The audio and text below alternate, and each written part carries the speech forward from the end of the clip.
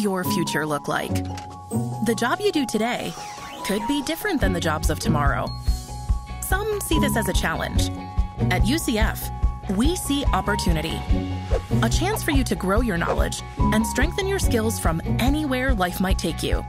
With in-demand degree programs and resources for your success, UCF Online can help you prepare for the future and all the possibilities that come with it.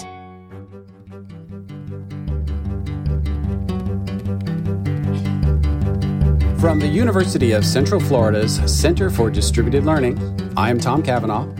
And I am Kelvin Thompson. And you are listening to Topcast, the teaching online podcast. Greetings, Dr. Thompson. Dr. Cavanaugh, so good to see and hear you today. Thank you. Thank you. It is good to be seen and heard. More so now than ever before. Yeah, that's true. Yeah, it's sort of a very existential statement. It is good to be seen and heard. I podcast, therefore I am. Ooh. Ergo, I like that. cogito sum. Podcast. Something. Yes, podcast. Yeah. Podcasticum. Yes. Podcasticum. We could have, we're never going to even get to the topic of the day. There are episodes like that. For those who are just joining us, we do bill this show as a, quote, collegial conversation about online or blended or digital teaching and learning conducted over a shared cup of coffee. That's why you might hear us talk about coffee now and again. So, Tom, what are you drinking? I see you taking a swig. Yeah, or hear the occasional inadvertent slurp, which I try to avoid. So in my cup is something I have had on this podcast before, especially since we've been remote. It is my second cup of the day because this is late morning that we are recording this. So usually for my second cup, I try to go decaf to keep my, inbox from making my heart beat any faster than it normally does. So I've got a French roast decaf from San Francisco Bay Company, and I like it much. The Fog Chaser. Actually, the Fog Chaser is not decaf. That's a different one. Oh. Mm-hmm. See, I think it makes sense to me, right? Because you need the caffeine to do the chasing of the fog. Yeah, well, that was, my first cup this morning did have some caffeine in it. Okay.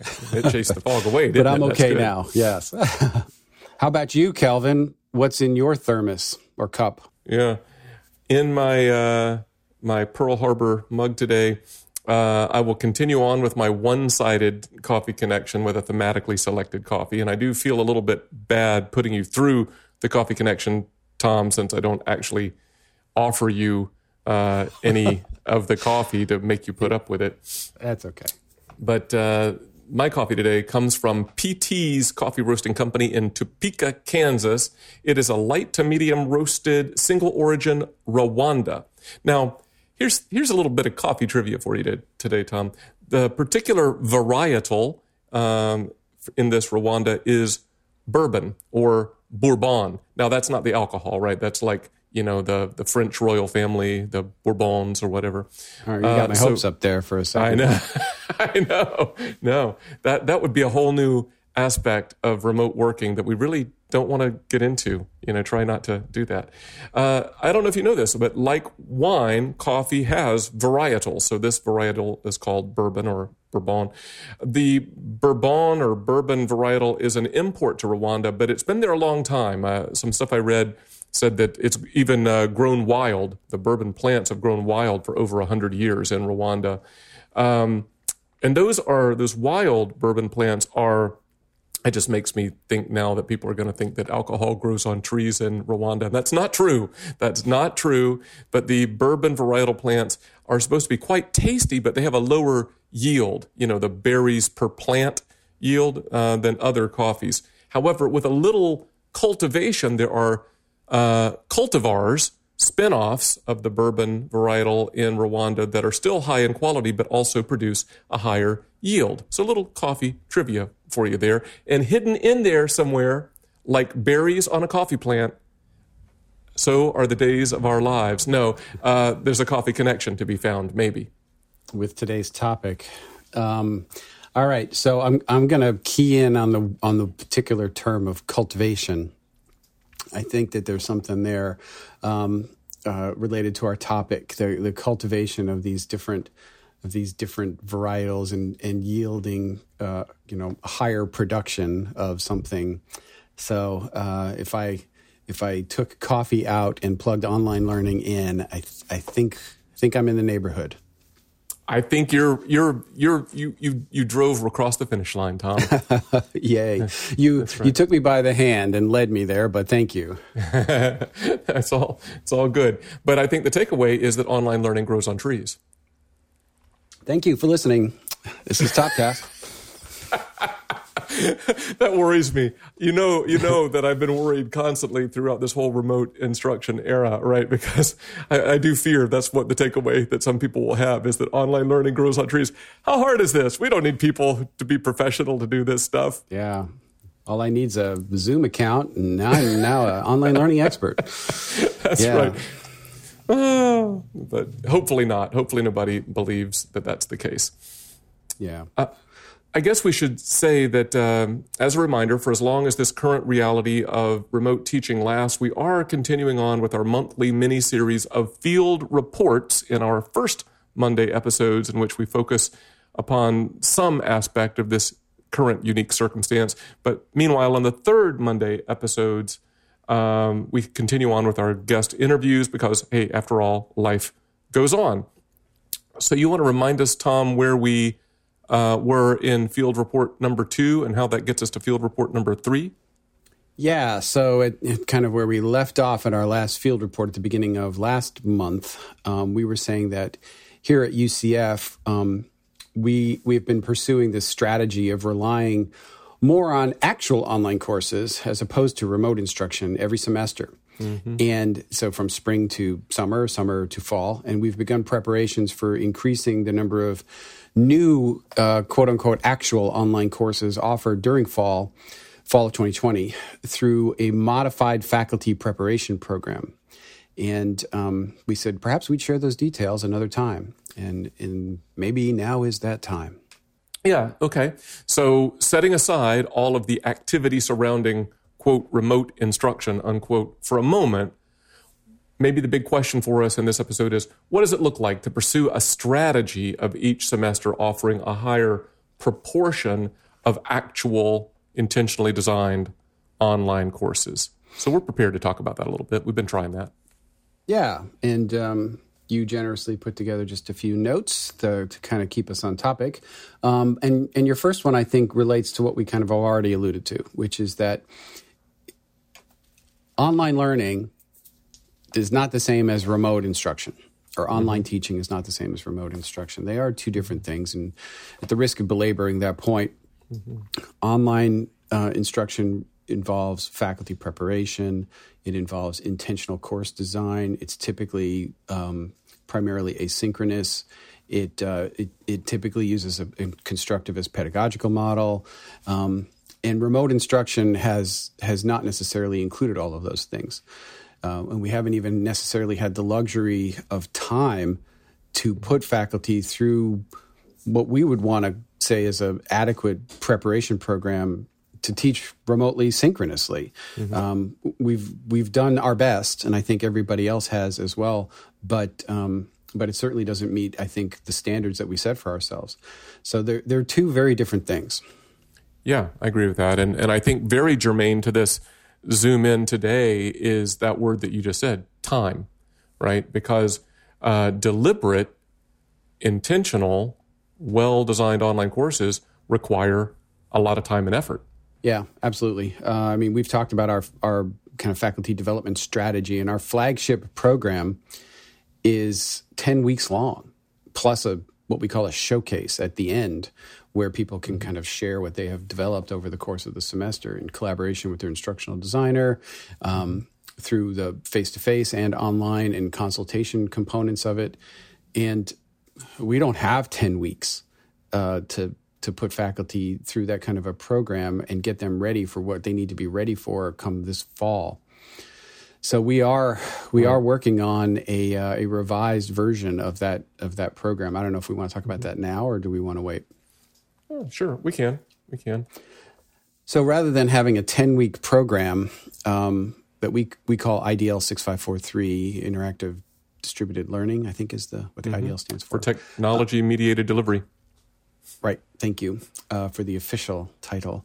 You were there at the birth of it, so you got to keep me honest. We realized that we could not scale that because of the way it's designed, primarily because of the integral relationship of the instructional designer to the faculty member. Mm-hmm. And we frankly just don't have enough instructional designers to spread that thin to have that kind of an interaction for every single person. And pedagogically, the way it's designed, so in addition to it just being too long for what we need this summer, 10 weeks, the actual the curriculum and the pedagogy of the program, while it's highly effective, we've won awards, it works really well, it's not built to scale beyond the current capacity of about 40 faculty members anytime we offer it. And we offer it a couple times a year. So we needed something different. So we're building this 3-week faculty preparation program that pulls out the key elements that faculty need to know to be effective teaching online. And a lot of those are correlated with Quality Matters. And at the end of those 3 weeks, faculty will be given a plan for completing the development of their course prior to fall, and some templates to help get them started, and maybe not put as much burden on them with some of the administrative tasks of building the course. And we're hopeful that will get a lot more faculty prepared for the fall than we could have otherwise done. While I am saying this right now, I think we have 170 requests to go through that program.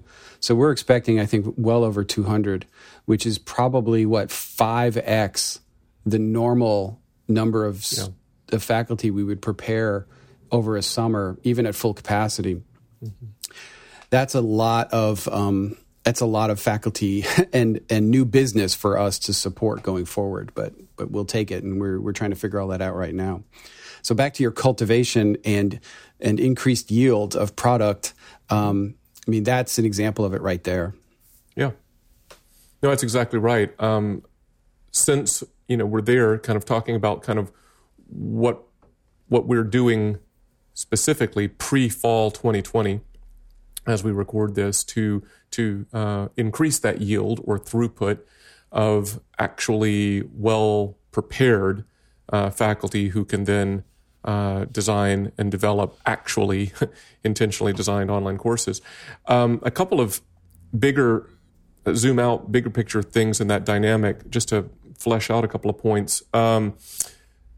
It was important to us not to sacrifice quality, right? So we had to kind of put front and center the question of what are our quality assurance procedures, and also alongside that to identify what are the specific inhibitors to our increased capacity. And interestingly, both of those things had to do with the amount of instructional designer involvement on the front end of our existing faculty preparation course, IDL 6543. There are a minimum of 4 instructional designer participating faculty member consultations that are very involved and integral to the process. And what we started talking about early on when we anticipated increasing the yield is, you can't increase the yield if you keep that level of instructional designer involvement the same, not without an influx of instructional designers. And even then, you wouldn't be able to onboard them fast enough, right? So we knew that we were going to have to step back from the amount of instructional designer involvement that we normally have, which is good from the increased capacity perspective, but bad from the quality assurance perspective. So we identified if that's a front-end quality assurance measure that we're pulling back from, we need to bookend that with an inserted counterbalancing quality assurance measure on the back end, which is something we don't do with our flagship faculty preparation program normally. We are now going to require a quality course design review of these participating faculty in order to make a provisional credential permanent, which I think is kind of elegant. Now, we'll see if it works. I don't know. Yeah, but it allows us to scale without necessarily sacrificing quality. We've got some, quality assurance measures built in. And we are also intending to stretch the instructional designer capacity, at least for these reviews, by calling upon experienced online faculty to help us conduct some of those reviews. So that will help. The bigger concern for us is what do we do with these faculty now afterwards, like a year from now, because they'll be in our stable of faculty who are credentialed and teaching online, and we will have dramatically increased the number of faculty we support, probably by 25% in a matter of a month.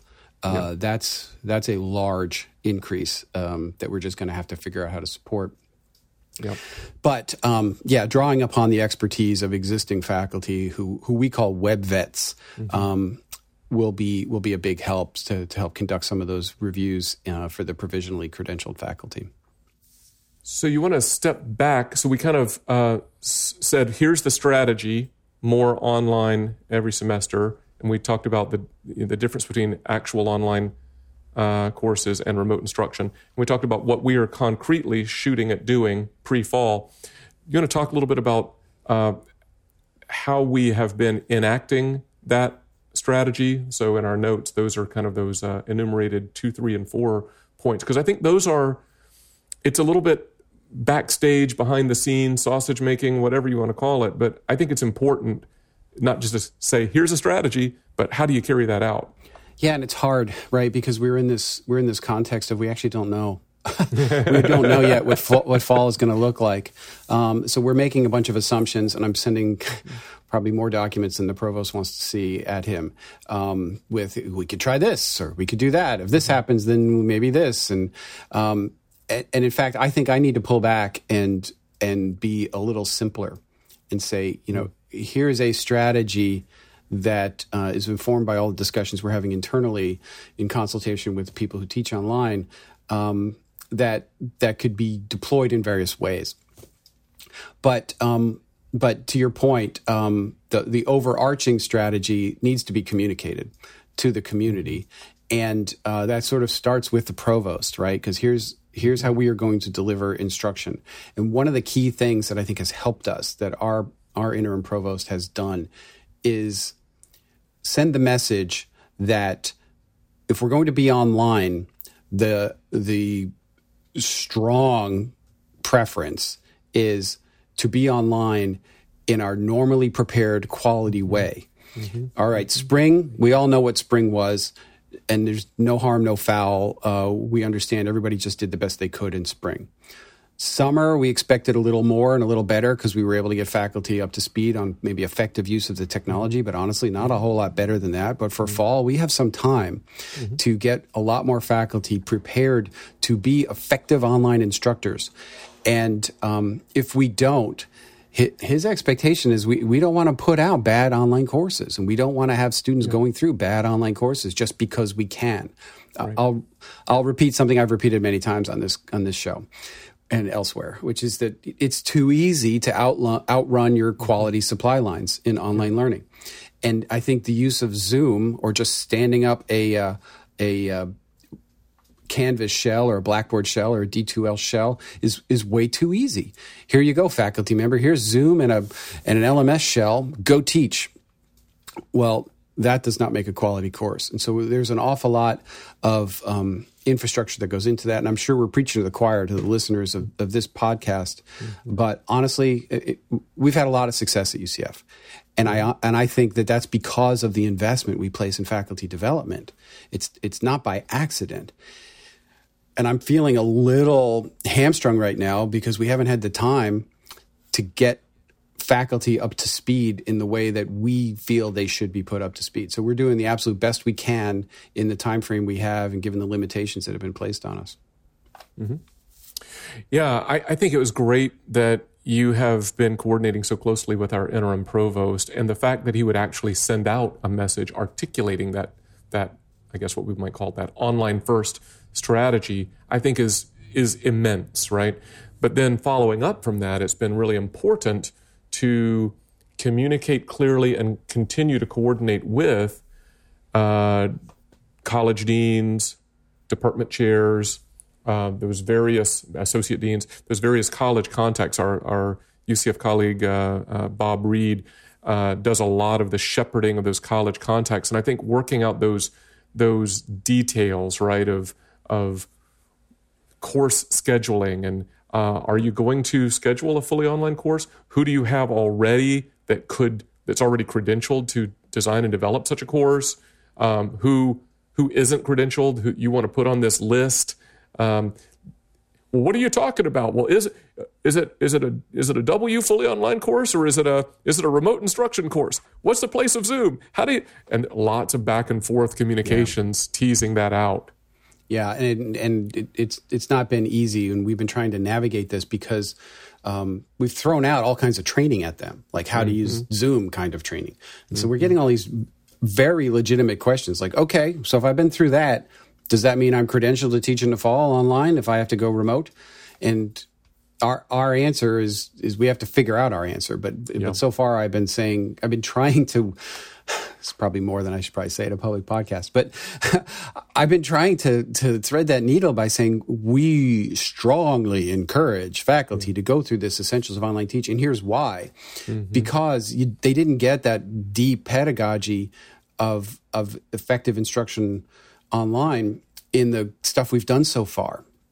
Yet, putting some sort of a requirement on summer training when some faculty aren't even on contract and we can't compel them to take it, I'm afraid that I couldn't enforce that kind of a requirement, ex post facto on faculty when they come back. If they've already taught, if they're already starting to teach remotely and say, well, yeah, but you didn't go through our training, then I'm going to have to take that course away from you. I think I'm going to lose that fight. So I'm trying to a bend, not break strategy as far as compliance and requirements. And that's art, not science. Yeah. And related to that, something you brought up right before we hit record today is there's also this, we're pretty fortunate, right? Our forebears delineated clear modality definitions, which we have enacted in our course scheduling, and that's pretty well understood. But these times that we're in are causing us to look carefully at those modality definitions and possibly adjust them a little bit, tweak them a little bit to, what would we say, support the use case scenarios wherever possible of what faculty and departments are wanting to do, rather than saying, nope, this is the line. Yeah. What you're doing doesn't count. That would be not good. Yeah, and as I think I alluded to earlier, we're not in a really good position right now to tell faculty or departments or colleges, what you're doing doesn't fit in our box. So you need to change what you're doing. I think what we need to do is encourage them to do whatever they're doing right now in the most highest quality way that they possibly can, and that's where the training comes in. Yep. But it's also, I think, incumbent on us to take an objective step back and look at what is the reality. What are these new practices that are emerging? Yep. We typically haven't done much synchronous online learning at UCF. I know some schools have, but we really haven't. Right. I think that's not going away, and we need to figure out how we can potentially have synchronous online learning or combinations of synchronous and asynchronous courses that don't fit neatly into our current modality definitions. So we're going to have to either tweak them, or as some on campus, some deans or associate deans are demanding, I'm getting emails, demanding new modalities. But we have to take a really broad perspective to that. We can't just create a new modality for every weird permutation that someone can come up with, because we'd have this crazy long list that just wouldn't make any sense. What we need to do is be strategic and smart about it. And that's what we're trying to do, and involve like the registrar and our institutional research office, because there's reporting associated with this to the state and others. So all of these things are new waters that we are finding ourselves navigating. I actually am energized by it because I think it's a huge opportunity for us. But we also don't want to get it wrong, Right. No, for sure. And I think in just a moment before we wrap up, we should talk about a little bit of the evidence that we're seeing. It's formative evidence, but one of the reasons of whether this strategy is paying off or not, but one of the ways that we get that evidence is because of that coordinated activity and those definitions and the data that are generated from them.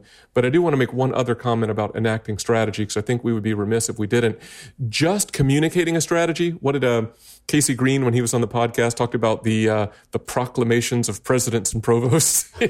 Yeah, that sounds like Casey. It's important, right? But just communicating that strategy doesn't make it happen, doesn't carry it out into the tactical realm. Right. And we've talked about a little bit of that coordination and communication.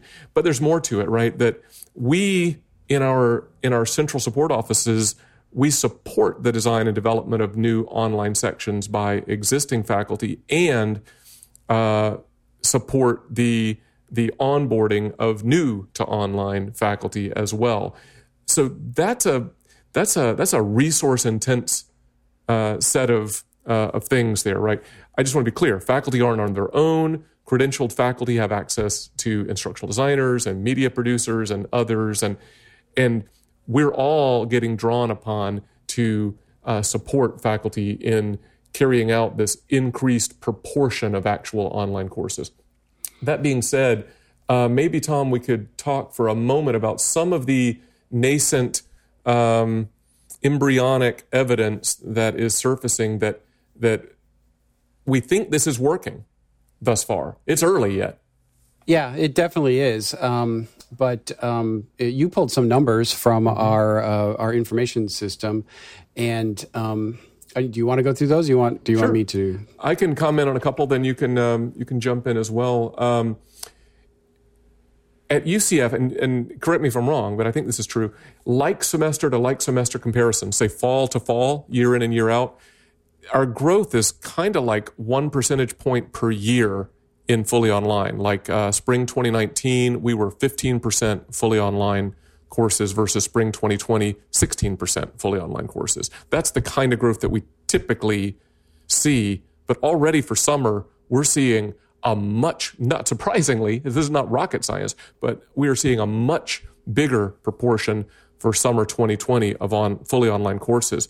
We went up 14 percentage points over summer 2019, from 24% fully online courses to 39% fully online courses. We've always been more online in the summer, but that's a lot of increase from one year to the next.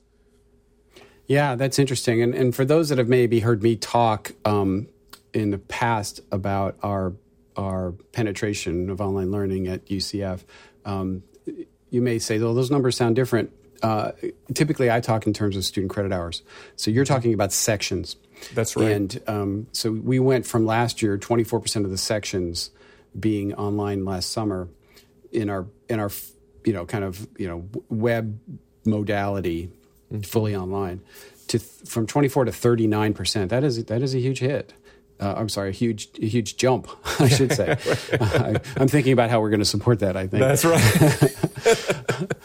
And then fall is still a bit of a question mark because we don't know exactly what's going to happen. But we are looking at the trends. We know what the deposits and enrollments and at least some registrations, because we have multi-term registration.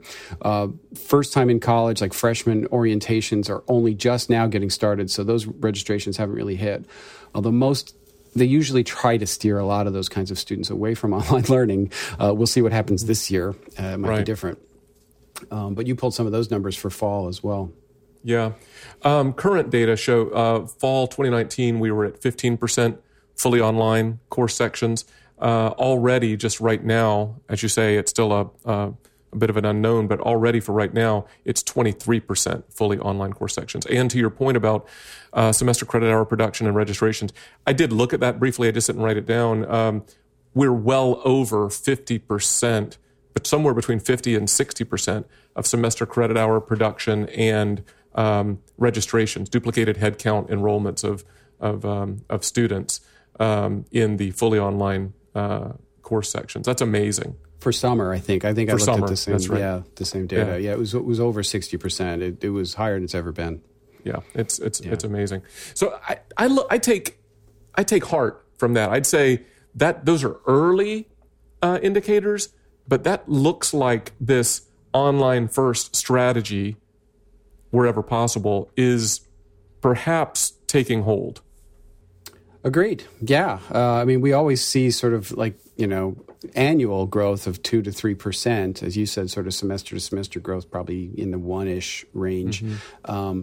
I think we're going to see a lot higher than that from 1920 to 2021. That's for sure. Yeah. And I guess just to say this, right, to put make this real clear, the reason, again, that this online first strategy is important is we believe that well-prepared faculty and intentionally designed online course sections yield benefits institutionally, right? Less tech support requests, more successful students, better satisfied faculty. Those are all good things. So if you can rely on those more and more and more, that's great. You're still going to be doing the remote instruction stuff that we said that we were setting aside for most of this episode. You're still going to be supporting that. But if you can give your attention there rather than on the intentionally designed stuff, that's better for everybody. Yeah. So maybe I should take an attempt to put the proverbial bow on Podcasticum. As we were sort of saying, relying more on well-designed actual online courses and less on these ad hoc online delivered face-to-face courses is one strategy for progressing through the remote teaching era that we are all living in. But it takes work to carry out such a strategy, and the benefit to faculty and students is certainly worth it. Yeah, I agree. That's probably a good place to wrap it up. Until next time, for Topcast, I'm Tom. I'm Kelvin. See ya. Yeah.